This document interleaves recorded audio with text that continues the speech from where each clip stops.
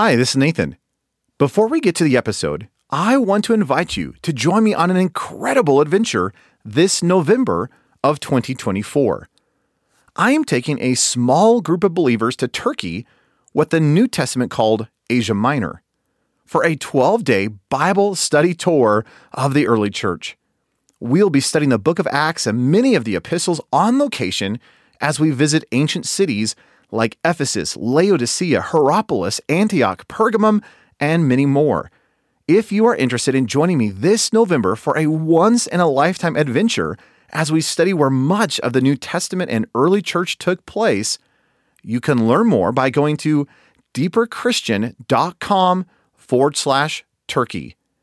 And if you're interested, don't delay. Spots are limited and on a first-come, first-served basis, and a $100 discount is available if you register before May 27th. I do hope you can join me. And again, more information is available at deeperchristian.com/Turkey. Now, here's the episode. Welcome to episode 195 of the Deeper Christian Podcast. This is the podcast to help you study God's Word, know Jesus intimately, and discover how you can build your life around Jesus Christ. I'm Nathan Johnson, and in today's episode, I want to look at 10 things that Scripture says hinders our prayers. Let's dive in. As Christians, we are called to be people who pray. I find it interesting that in the Gospels, Jesus walks into the temple. Of course, in one account, he builds the whip and he drives out the money changers and tosses over the tables. Well, it's interesting that in that encounter, Jesus makes the declaration that this is a house of prayer for all the nations. That the temple of God was, yes, it's a place of sacrifice, but ultimately it was supposed to be a place of prayer. Now, if you take that idea and you come later into Paul's writings, Paul says, do you not know that you are the temple of the Holy Spirit? So we are to be a place of sacrifice. In fact, Romans chapter 12, 1 and 2 talks about the fact that you are a living sacrifice. And also, because you are the temple of the Holy Spirit, our lives are to be houses of prayer for all the nations. Well, it's interesting when you look at this idea that we are to be people who pray. In other words, it's not just people who esteem prayer. We're not just people who, pray before our meals or right before our bedtime. We are to be people who are laboring tirelessly after God in prayer. Well, it's interesting to me that when you look at what Scripture says in terms of prayer, there seems to be several things that hinder God from hearing our prayers. And several months ago, I was walking through a study on prayer, and I came up with a list of 10 things that hinder our prayer. And I just want to walk through those 10 things because I think so oftentimes we, and especially Western culture, we have this attitude that, well, as long as I'm saying something to God, He's obviously going to listen to it, and He's probably going to do it. And yet the reality is, Scripture says there are certain things that if they're taking place in my life, God will not listen to that prayer, which is kind of an interesting, perhaps scary thought. So as we walk through this list of 10 things that hinder prayer, I would encourage you to examine your heart and allow the Holy Spirit to press you to see if any of these are in your life. Well, let's jump in. The first thing that hinders prayer is that we are praying from selfish or lustful motives. It really goes to this idea of the why we are praying. Listen to what James 4:3 says. James says, you ask and you do not receive because you ask wrongly to spend it on your passions. That word passions can be translated pleasure, passion, or lust. It's interesting. Anytime that we pray from a selfish or lustful motive, God doesn't listen to that prayer. So if I come to God and I say, God, I really need $1 million. God, I need a brand new car. God, I need. Well, if it's merely for my own passion, if it's merely for my own lusts, if it's for my own greed or my own pride, God will not listen to that. In other words, there should be a sanctification, a purity in our praying. Number two, we are not praying according to God's will. In other words, we're not in alignment with God's nature, his will, or his purpose on the earth. In 1 John chapter 5, verse 14, John tells us that this is the confidence that we have toward him, that if we ask anything according to his will, he will hear us. So when we pray, the reason we pray in the name of Jesus, amen. The reason we say that is because what we're declaring is that which we have been praying is coming in alignment with the life, the character, the nature of Jesus. So again, as we pray, we can have confidence in our praying. We can have a surety as long as we are praying according to God's will. A third reason why our prayers are hindered is because we're trying to impress others. In other words, we forget that we are actually praying to the God of the universe, and rather than praying to the one who's actually able, we're actually doing it out of pride, for the sake of popularity, and for the acceptance and the approval of those around us. Listen to what Matthew 6, 5 through 8 says.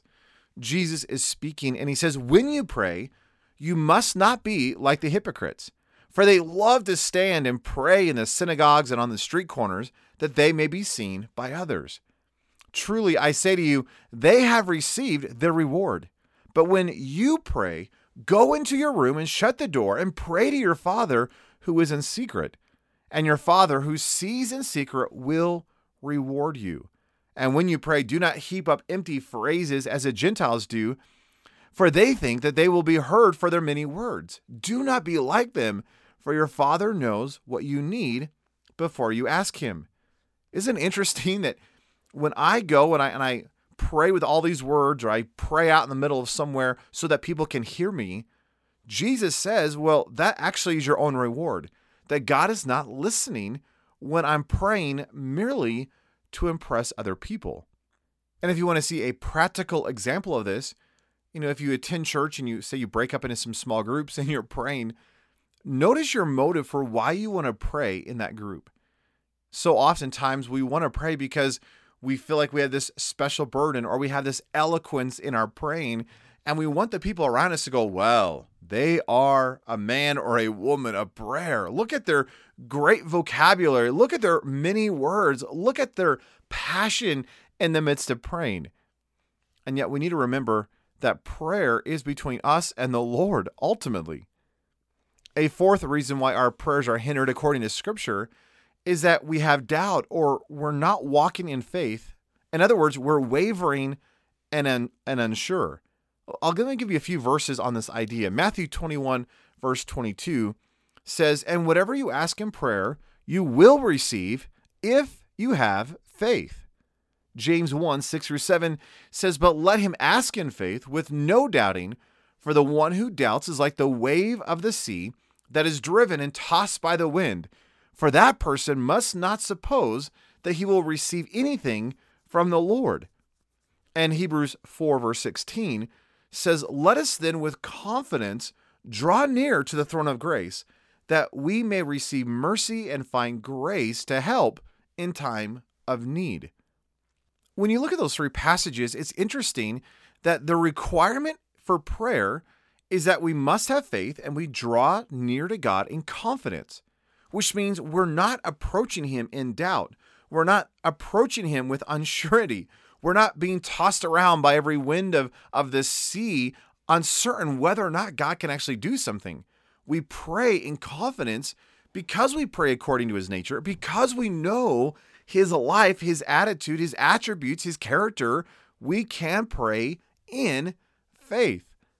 So again, one of the things that hinders our praying then is when we don't pray in faith, or when we don't pray in confidence. A fifth reason why our prayers are hindered is because we live in sin and disobedience. It's interesting that The Bible equates this idea of walking in obedience and walking in the freedom that Christ has purchased with God hearing our prayers. In other words, when I harbor sin, when I hide, my addictions and my habits, when I walk in continual disobedience and not in repentance, well, then my prayers actually become hindered. I got a whole bunch of verses on this, but I want you to hear the tone of Scripture in light of this idea. So let me just read through these. This is Isaiah 1:15 through 17. This is what God says through the mouth of the prophet. He says, "When you spread out your hands, I will hide my eyes from you, even though you make many prayers. I will not listen, for your hands are full of blood.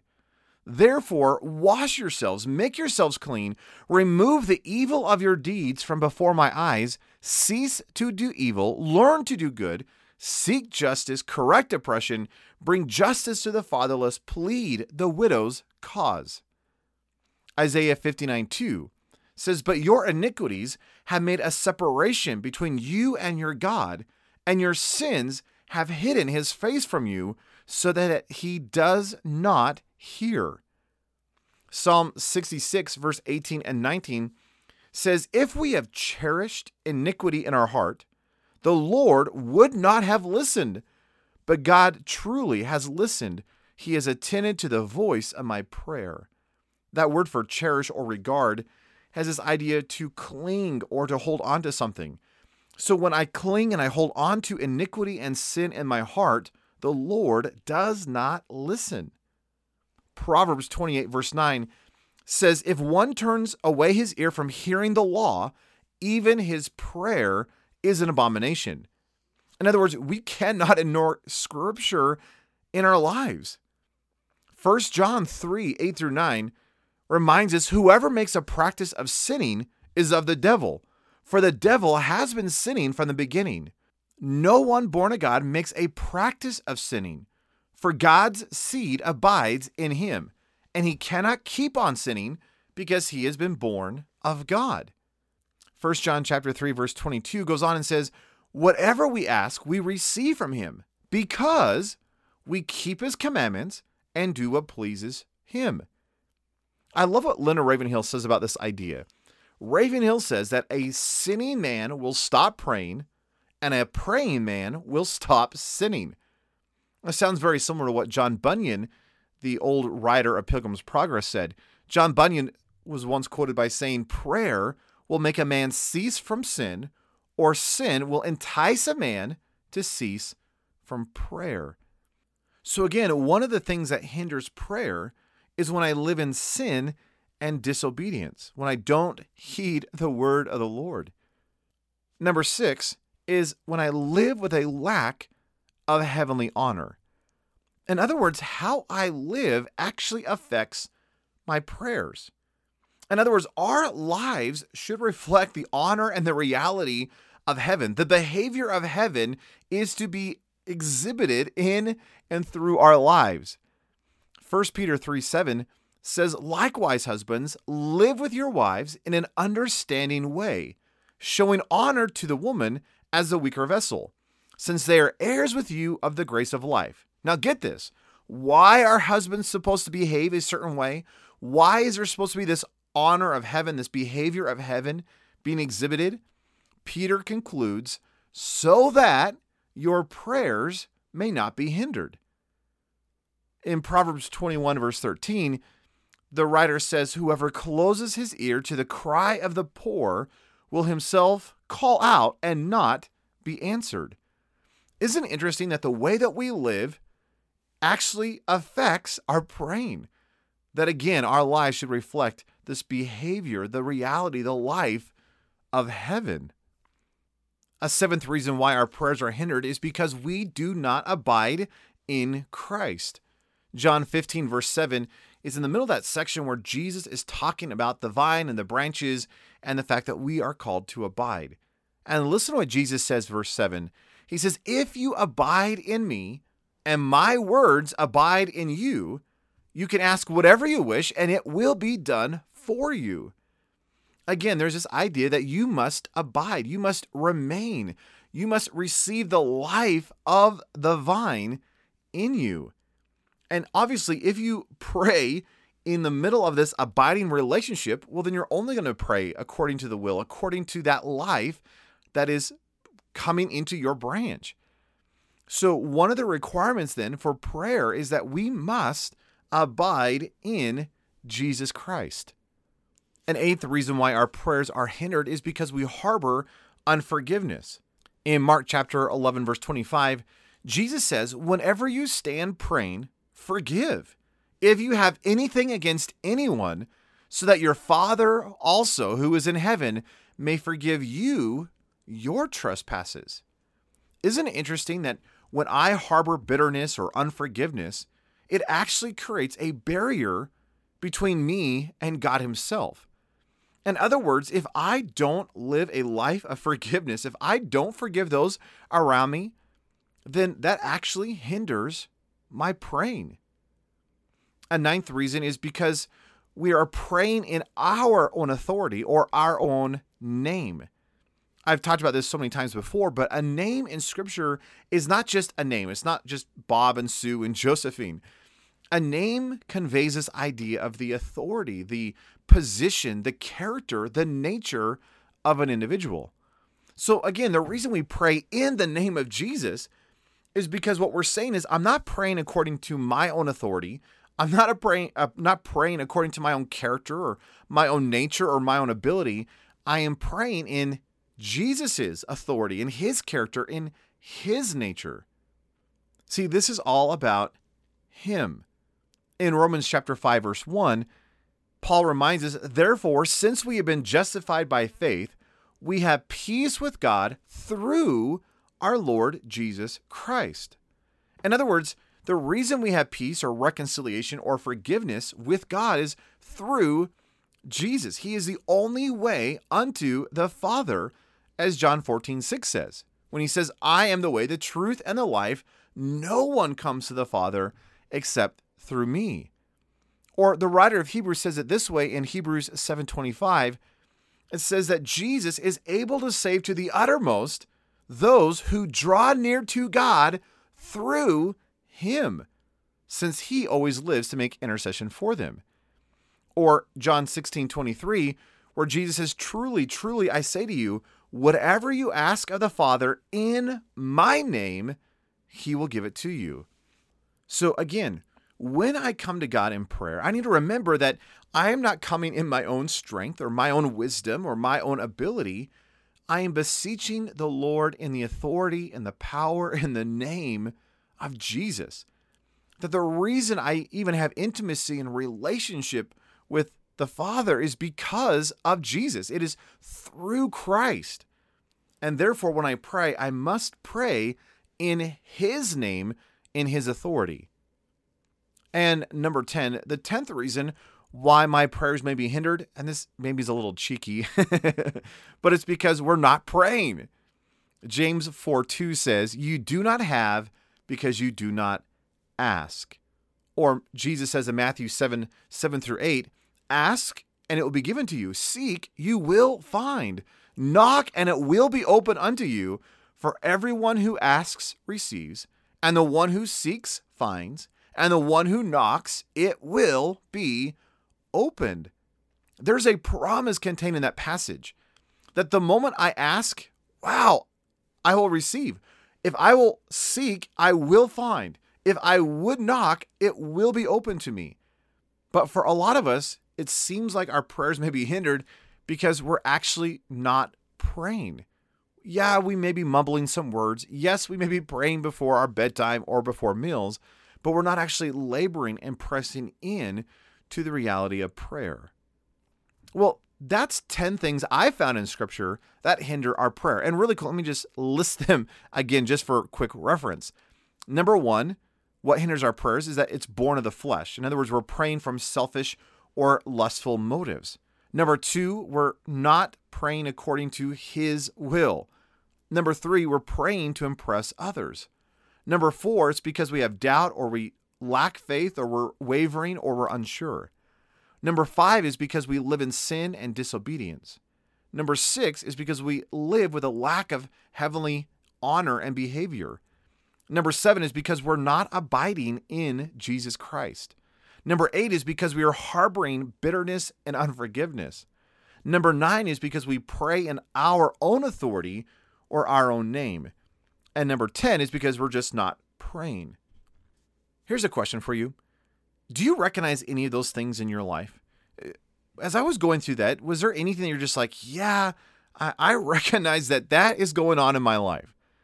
Could I encourage you to throw yourself afresh upon the tremendous mercy and grace of our Savior, Jesus Christ?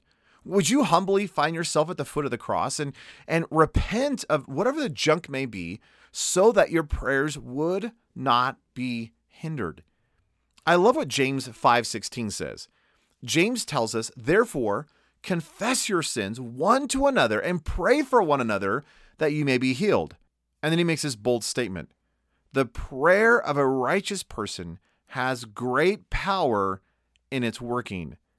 That phrase, the prayer of a righteous person has great power in its working, when you look at a variety of translations, sometimes it's translated the effective, fervent prayer of a righteous man avails much. Or it's translated the earnest prayer of a righteous person has great power and produces wonderful results. Regardless of how you translate it, and if you want to see a bunch of these translations, I have it in the show notes for this episode. But that idea of righteousness it's as God is and as a man ought to be. So if I'm going to experience the power, the effective, fervent working of prayer, then I've got to recognize that my life needs to be correct. My life needs to be as it ought to be. God has done all things that I need for life and godliness in my life.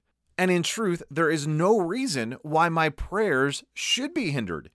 Because the reality is, all of those things that we just walked through, the opposite is also true. If I had faith, if I walked in confidence, if I would walk in obedience and surrender, if I would live with purity, if I'd pray in His name, well then the promise is God hears those prayers.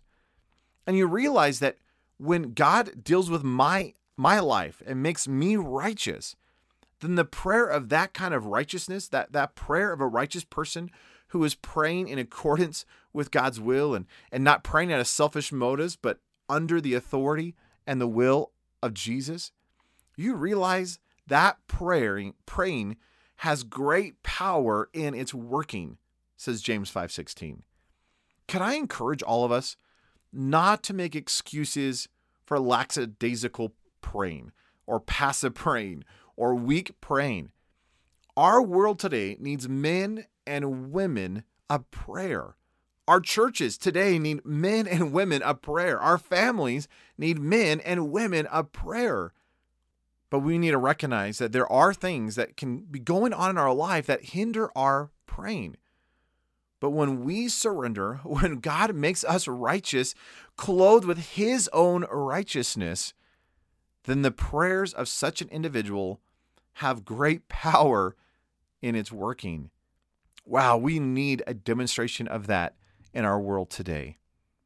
Well, I hope that was an encouragement. I hope that was actually a great pressing of soul to examine your own life to see if there's anything in your life that might be hindering your prayers.